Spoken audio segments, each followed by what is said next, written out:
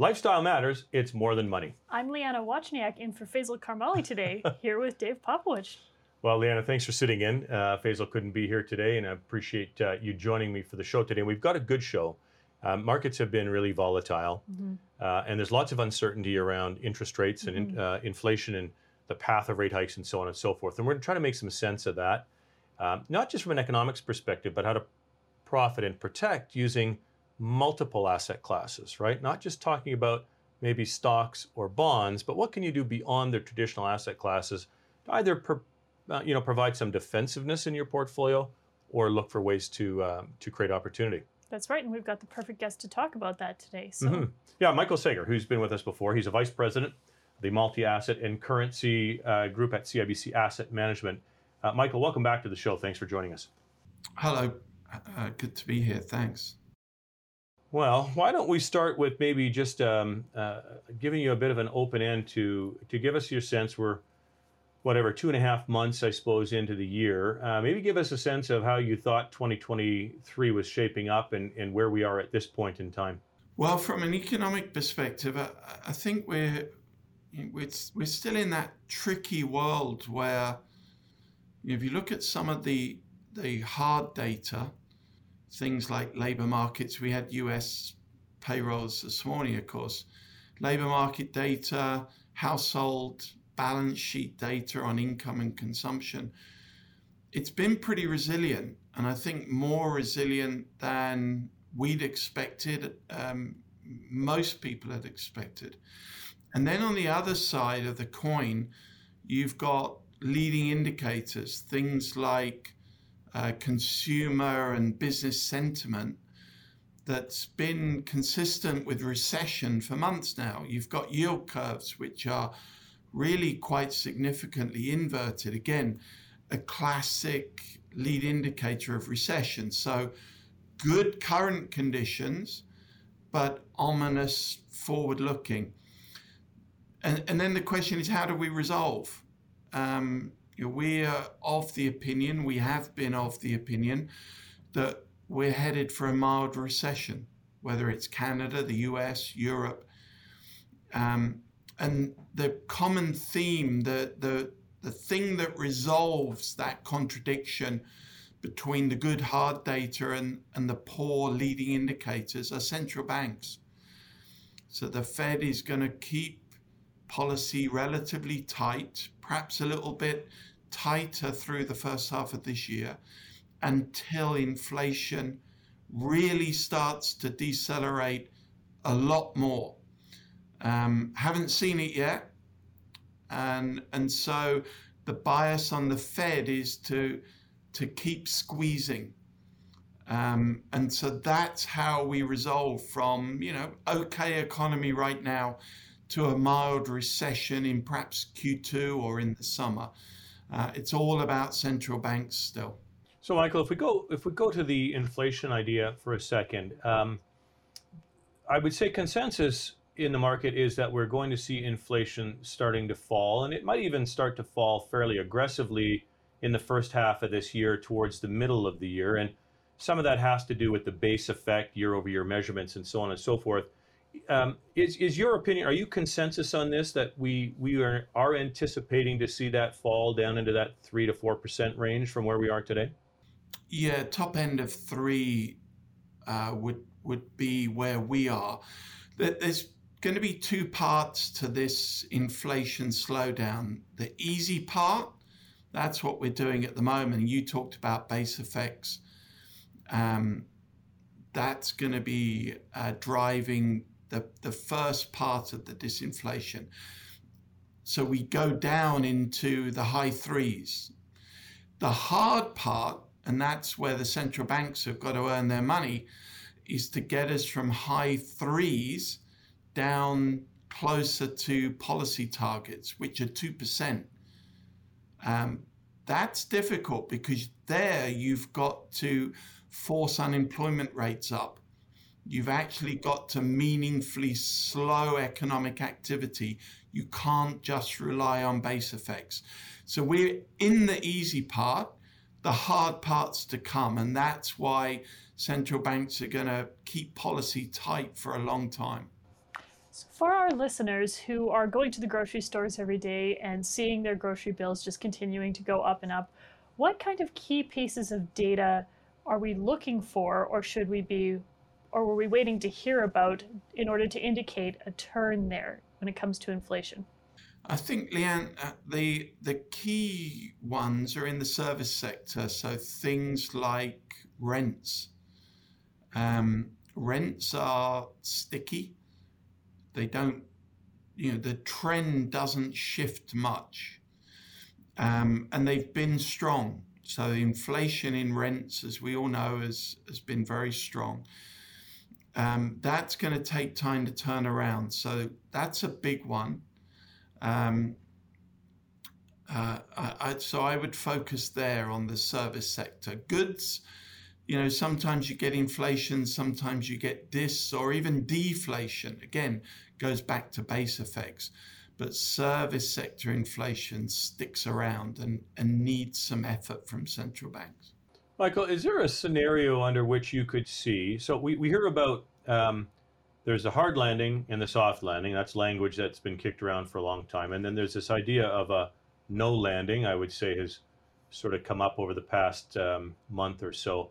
Is there a scenario that you can see under which employment can stay relatively strong? I think unemployment is going to increase a little bit, but employment stays strong and we see wage inflation start to come down and in effect create a scenario where there is this no landing.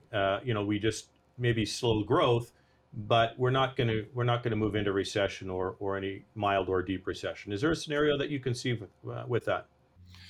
Yeah, I guess that used to be called sort of the Goldilocks. Not too fast, not too slow in terms of growth. Not too fast to generate inflation, not too slow to cause a recession. It's very difficult. At the moment, for instance, profit margins have started to narrow.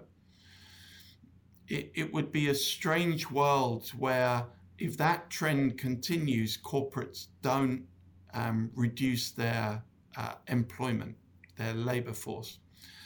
It would be a strange world also where, at the moment, demand for labor is pretty strong. A strange world where suddenly wages just stop going up or wage inflation becomes very moderate. There's no catalyst for either of those things to happen. And so we're much more in the camp that, the longer that growth remains good, the more policymakers are going to have to do because you're building in more and more imbalances within economies. So you might prolong the pain and get some short-term gain, but ultimately, no, we think you've got to have an adjustment. Okay, so it is the sort of the traditional playbook that you believe has to play out here to take some of that demand out and bring down that imbalance and ultimately bring inflation down. Okay, that's good. But given that there's some complexity, you are part of a team that has access to a number of different asset classes with an absolute return strategy. And what that means for the layperson is that you have the ability to do a number of different things to try to generate a positive return in markets, regardless of their direction, whether they're going up or down. So maybe we could just start with this idea of multi-asset and talk to us about, beyond just the normal stocks and bonds that people think about, what other asset classes do you guys look at? Well, we take positions in currencies as well, whether it's the Canadian dollar, the US dollar, or EM currencies, things like the Indonesian rupiah, for instance, and commodities too, gold, oil, industrial metals. So a broad set of assets that react differently. As you go through the economic cycle, you want to position differently in each one of those asset classes, depending on what growth and inflation are doing.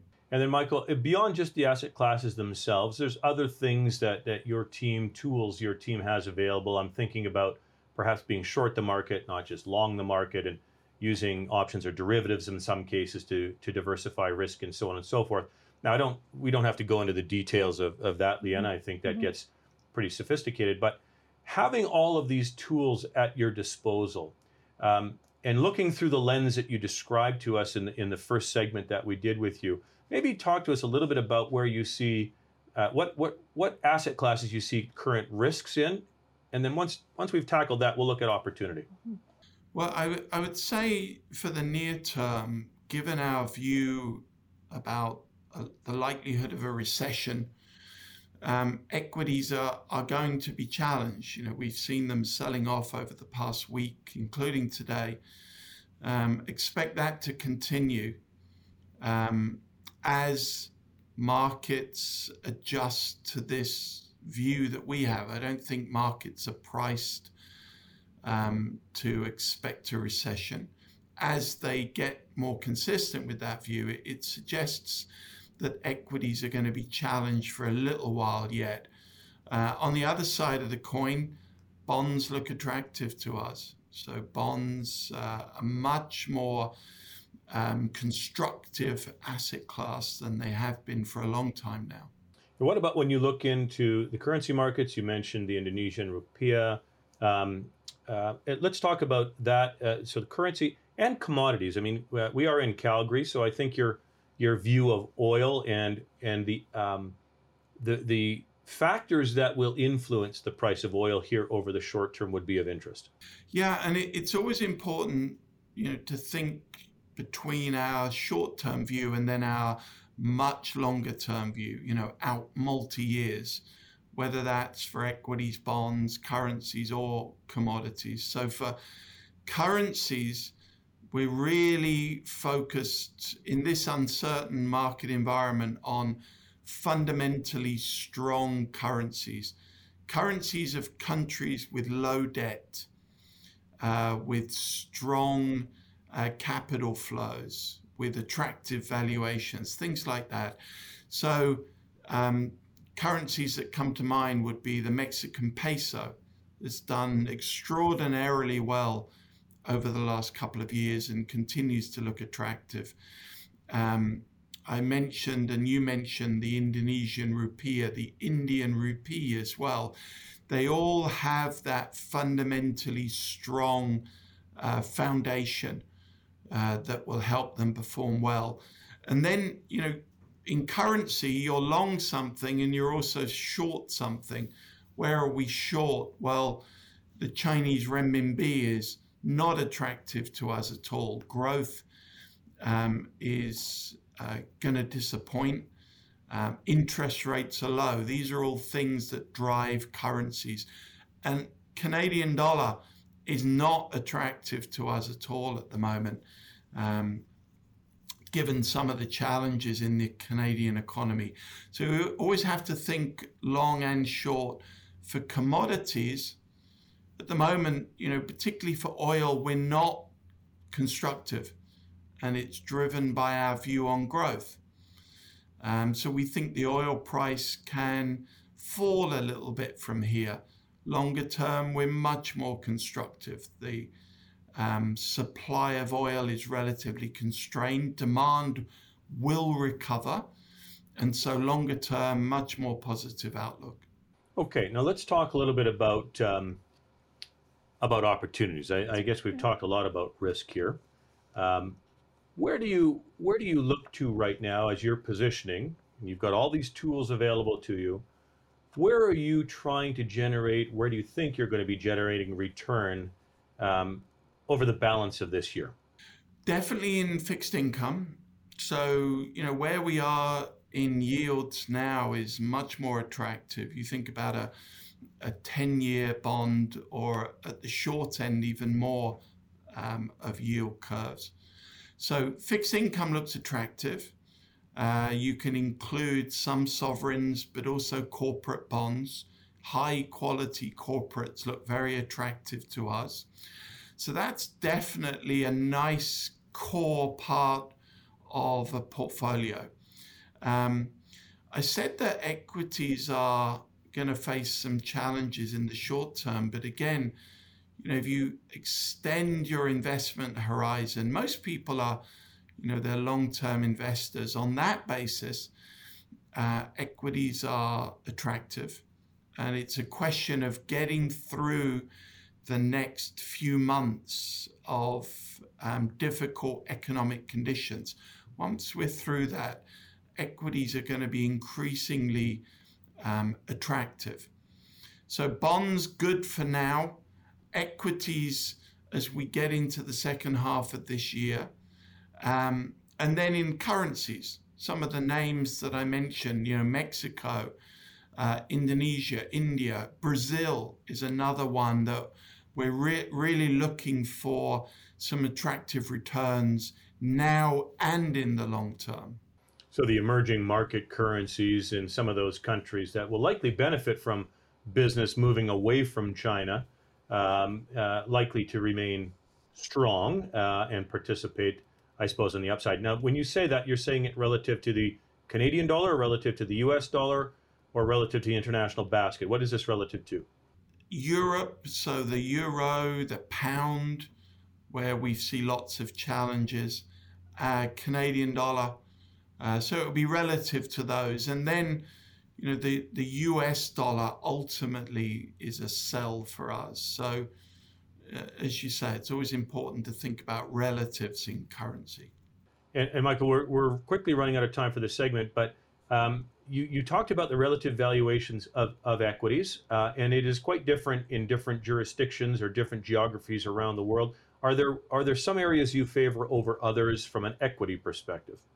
Yes, I mean, equities broadly are going to be challenged for the next few months, but Canadian equities, given the composition of the index, given the importance of dividends, Canadian equities will, I think, fare relatively better than, for example, US large cap. The starting valuation for Canada is healthier than US large cap. And then, as I said, index composition, the importance of dividends will also help. So definitely from an equity perspective, better to have a little bit more home bias for the time being rather than less. Michael, thank you very much. We appreciate you taking some time with us today. As always, we value your input. Always a pleasure.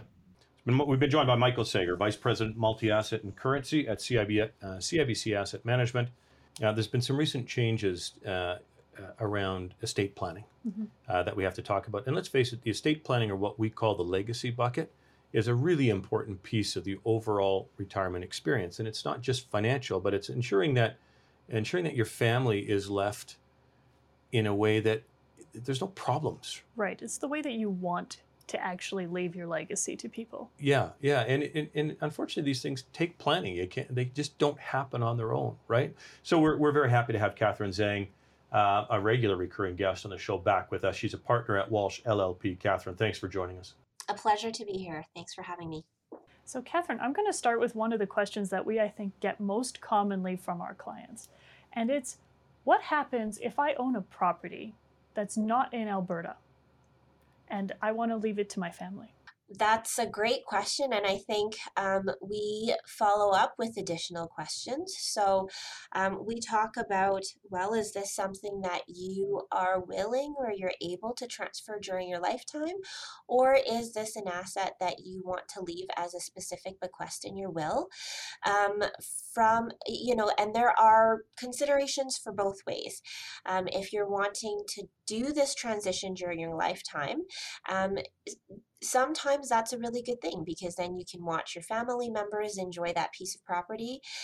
If there's more than one family member who may potentially want to have that property, you can work out that potential family conflict while you're still alive. And the biggest referee and the most effective referee is going to be yourself. So that's a huge plus and a huge mitigating factor for future litigation down the road. the other factor that we ask clients to think about is oftentimes these pieces of property outside of province are vacation homes. So a disposition of that vacation home could lead to a tax consequence during your lifetime, and there will need to be discussion about whether or not it's feasible for your estate to finance that consequence, or whether it makes more sense to wait until you're passing so that there's a little bit more liquidity in your estate, either through life insurance or other assets. The other thing we think about too, and regardless of if you're doing it during your lifetime or in your will, is how does that affect the recipient and their family situation and potentially financial situation? So by them receiving that property, they're receiving a property that is now potentially subject to capital gains. And what does that look like if they have a family? Does it form part of a matrimonial asset? Does it form part of family property? Those are all discussions that are helpful to have way in advance of the actual transfer event happening. Some people like to do this during the lifetime because it also means that you avoid having to go through probate, which is something, regardless of which province that property is in, you are going to have to face if you have a piece of property outside of Alberta, well, even in Alberta, that you're dealing with on death. So we sometimes get the question, do you need a second will or a separate will for that property that's maybe in a different province? I would say it depends. I've seen clients who have two wills simply because they want to make sure assets are administered at the same time rather than have a waiting period. But certainly it's not necessary to have two wills, one dealing with your home province and one dealing with property outside of the province. There are other factors that that individual may want to think about, including, well, what's all included if I have to go through the probate process? Will other pieces of property that I deal with have to get included in that additional province?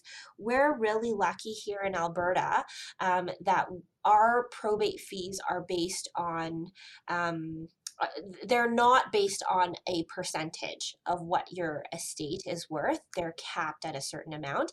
And unfortunately, in other provinces, such as BC and Ontario, that's not the case. And so I know that sometimes that's also a factor of why people decide to get two wills, but ultimately you're going to want to talk to a practitioner in that other province, and maybe your home province, and an accountant to figure out whether or not that's necessary for you. There's some changes. Let's shift gears a little bit, Catherine, if I may, but there's some changes. The new Trustee Act that has come into play in February. Part of the mandate, Leanna, of our show is to make sure that we keep people current of what's happening in all aspects of what might affect their retirement. And so what does this change mean for executors? What is the change? And then let's talk about what the implications of the change are. That's great. So the Trustee Act is new as of February 2023. If you take a look at it from purely a length perspective, it's doubled. So the argument is there have been a lot of changes. The Trustee Act applies for trusts, and it applies in any situation where you may act in a trustee capacity. There is a specific section in the Trustee Act that says, however, this act or the new rules do not apply to you acting as an executor of the estate. For that, your personal representative duties, you look at the Estate Administration Act, you look at the Wills Act and the surrogate rules. But if you finish your act as the executor or the personal representative of the estate, and the will has imposed some testamentary trusts, and then you now step into that role and you now take on a role as trustee, this new Trustee Act applies. I would say from a bottom line perspective, there are two major changes that I would flag for anybody acting in a trustee position. The first one is there are now standardized reporting requirements and express reporting requirements that the trustee needs to comply with in order to sufficiently be discharged of their duties. Previously, there was just kind of this vague statement, vague expectation that yes, you're required to report on a regular basis to certain individuals, and if those individuals are not satisfied, they can make a court application. Now, there are specific requirements. You have to report to what is called a qualified beneficiary, and if you as a beneficiary don't fall under that definition, you can make an application or put a notice in that you want to fall under that definition so that you are entitled to that accounting. And then there's time periods that you've got to pay attention to. So I think it's a really good thing for both trustees and beneficiaries to give everybody certainty on what the standard is. The other thing that people are going to want to pay attention to is if you are named as a trustee in a particular document, and you have been named because your parents thought, yeah, my son or daughter is a lawyer or an accountant, and they're gonna, or a financial advisor, and they're gonna have special knowledge and the ability to carry this duty out more efficiently because of what their livelihood is. You should be on notice that you're now going to be held high to a higher standard of care. So the standard of care for a regular trustee is going to be, what would the normal person do? What would a reasonable person do?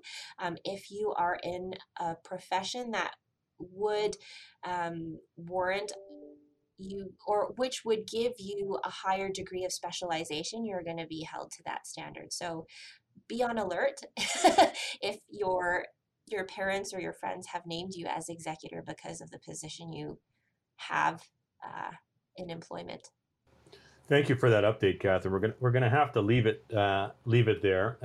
But I think that is, we've been put on notice yet again, and I think people sometimes just think it's a bit of a privilege to be asked to be in these different roles, and I think we want to push back on that. It may be a privilege, but you got to understand that it's a real responsibility as well, and you need to get professional advice and guidance on what is going to be required of you. That's fair. Right. Yeah. Catherine, thank you for joining us today and sharing all that with us, and we'll keep in touch with you as things develop further. Always, it's a pleasure. All right, we've been joined by Catherine Zhang, who's a partner with Walsh LLP here in Calgary. Leanna, the markets have been really tough last year. We've got headlines that really invoke a lot of anxiety and fear for people, whether it's geopolitical or financial or whatever it is. And all of those things elicit an emotional reaction. That's right. And watching your portfolio on a daily basis does not make those emotions go away. So there is something that you have to be able to do in order to help mitigate what you're feeling. Or if you think about the retirement experience, right? Retirement hopefully will be decades long, right? But emotionally, sometimes we're experiencing it day to day. So we got this long-term vision and a lifestyle that we've planned for ourselves, but boy, these headlines can really derail you, right? And so we've got a terrific guest to help us understand how we might, I don't know if protect ourselves is the right phrase. We'll find out in just a minute. But Dr. Bruce Hutchison is a retired clinical psychologist. He's also the author of, and I love the name of this book, it starts with Emotions Don't Think. I love that piece. Emotional Contagion in a Time of Turmoil. We certainly have that. Bruce, welcome to the show. Hi, thanks for inviting me. I'm pleased to be here. I was going to say, let's start with the book. Tell us a little bit about the book, why you wrote it, and what it's about. Okay, well, I was aware of the heightened emotions in society that cause things like turmoil and divisiveness and all kinds of various issues. Emotions are flying high, and things are changing. And so I think we have to learn how to deal with the emotions. And that's why I wrote the book, to help people realize that. People were using emotions to think, but emotions can only feel. They don't think. So, we can help deal with that in some ways by learning how to handle the emotions.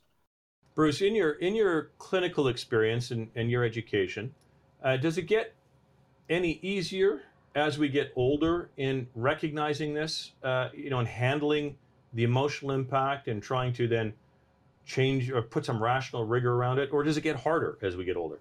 Well, it begins to get easier, I think, when you get into your 60s and you get wiser in your 60s and you have knowledge and it can help you handle things. But then as you get into your 70s and 80s, it gets more difficult because our brain begins to play tricks on us. And so sometimes people can get more emotional and quickly react when they didn't used to. So it can be a problem, especially when you have the turmoil going on there with the stocks going up and down and the political aspects changing and being more divisiveness here in Canada as well as down in the US. And it can certainly be an issue for many people these days. So can you tell us, how do people recognize when they're having a strong emotion? What should they be doing about it at that point in time? Well, when they're having a strong emotion, they would probably need to realize that they're reacting quickly or strongly. And maybe they're using a swear word or thinking that. So if I said to you, why are you asking me that question? That would probably be an emotional reaction on my part. So a person can then reflect on what they're doing, what they're saying, and then say, oh, no, sorry, maybe I should have cut back on that and kind of apologize to catch up with let your brain catch up with yourself for a few moments. And I say, can you repeat that question, please? And then I can prepare myself to say something with more wisdom. So, yeah. So just be polite about it and catch yourself with things. Bruce, one of the things that we notice, and again, we're not clinical psychologists by any stretch of the imagination, but there seems to be a pile-on effect. So, what somebody reacts to, my experience tells me, is not always the underlying issue that they're dealing with. And so there's two elements to that, right? It's the person that is getting that emotional reaction, but as the person dishing out that emotional reaction.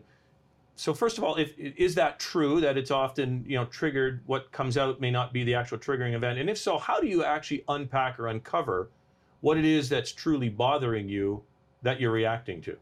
That's a difficult thing to do. It takes some time, but that's a good point. There's something underneath what's going on, and with yourself and with other people. And so it's important to be aware of that with others. If they're reacting to you in a strong way, then don't take it personally, because there may be something going on in their life that's triggering their emotion that they're not telling you about. So if someone's angry about politics, maybe they're upset because they've had some hurt in their life. You don't know for sure, but that would make sense, because people will usually react in a personal way, but they don't really identify that and don't tell you about it. But if they're saying, well, person X is and then they use a swear word, then you kind of sense, well, that emotion comes from some other place. So you go down inside yourself and become more empathetic. Empathetic doesn't mean that you have to agree with what they're saying, though. You can say, gee, it must be tough to be that way, or I see it's been hard for you. But they won't probably go into that. They're talking about what they're saying. So then, for example, they might say, yeah, that leader certainly has been good, bad, whatever. They use an emotional word. And you can say, yeah, I can see how you feel that way. Yeah, she's been tough or he's been tough. It's been difficult for you. And and then you can start to talk about yourself and how it's reacted to you too, and have some empathy there. And that way you can start to get into more, deeper things with that person and get away from the really contentious issue that they want to talk about. People want to be heard and understood. That's the basic thing that's going on, and they use politics to do it. Yeah, I think about, Leanna, a lot of the the conversations we'll have, and Bruce, you talk about emotional contagion in a time of turmoil, and there's lots of headlines, right? There's lots, if you want to read the news, to be concerned about today, right? And it drives a strong emotion, but I find it interesting that we'll get caught on those things. And often it is eliciting something underneath that, right? That we've got to try to unpack or uncover if we kind of want to settle the mind and get that anxiety down. And any thoughts you have around that, when you've got this strong emotion to a headline, okay, and you want to lash out at something, or the whole world's terrible, how do you get that under control? Well, you start with where the person's at. It's hard to get into the underlying feelings, with that individual, because you're not doing psychoanalysis with them or therapy with them. So start with where they're at. And, again, they may have been hurt by something. So tell me about a situation where you found that you had to pay too much money for something. Let's say, for example, because, prices are going up and people are debating whether groceries are going up or not, or whether the grocery stores are making too much money. And so I start with where they're at and say, that must be hard for you, right? And so do you kind of feel left out sometimes in life? And we may think, yeah, they do. That's why they're reacting that way. But they may say, no, they don't. That's because, they don't want to admit anything like that. And so it's tough. It takes a long time to unpack this stuff, as you're saying, and so it takes a while to do that. So you can do this over a period of time with that person. If that's a person you have a relationship with, and gradually get down to the issues. So what would it be like to not be able to afford to pay your rent or pay for your groceries? Do you worry about needing the food bank, whatever? So talk about those kinds of things and how far does it go? Well, this person might say, no, I don't want to go. I'm not going to go to the food bank. I don't need that. I'm not that bad. Well, good. They'll, can say that people can be in tough times when they have to do that. And then it's a way to start to show some empathy as well. Bruce, I want to thank you for that. It's there's lots to unpack as we talk about. We'll have to continue to have you back and help us and remind us of these things. But I want to thank you very much for you providing some context and some input on this topic. Okay, yeah, you're welcome. Glad to be here. Dr. Bruce Hutchison, who's a retired clinical psychologist, also the author of Emotions Don't Think, Emotional Contagion in a Time of Turmoil. Mm-hmm. All right, we're clearly in a time of turmoil. And you know what? I'm not sure there's any period of time where there isn't turmoil, That's right? So I think controlling emotions and making sure you've got long-term strategy and you stick to a discipline to make sure you get through all this stuff is really important. And that strategy is something we're going to be talking about at our next seminar, Tuesday, March 21st, 7 p.m. We'll be live in person at the 4 Points by Sheraton in Calgary. You need to go to morethanmoneyradio.com to register. Okay, and I want to thank you for joining us on another edition of More Than Money on behalf of Leanne and myself, Dave. We look forward to chatting with you next week. And if there's any of our past segments that you're interested in, remember you can always get them by podcast or by going to morethanmoneyradio.com. David Popowich and Faisal Karmali are portfolio managers and investment advisors with CIBC Wood Gundy in Calgary. The views of David Popowich and Faisal Karmali do not necessarily reflect those of CIBC World Markets Inc. Clients are advised to seek advice regarding their particular circumstances from their personal tax and legal advisors. If you are currently a CIBC Wood Gundy client, please contact your investment advisor. CIBC Wood Gundy is a division of CIBC World Markets Inc., a subsidiary of CIBC and a member of the Canadian Investor Protection Fund and Investment Industry Regulatory Organization of Canada.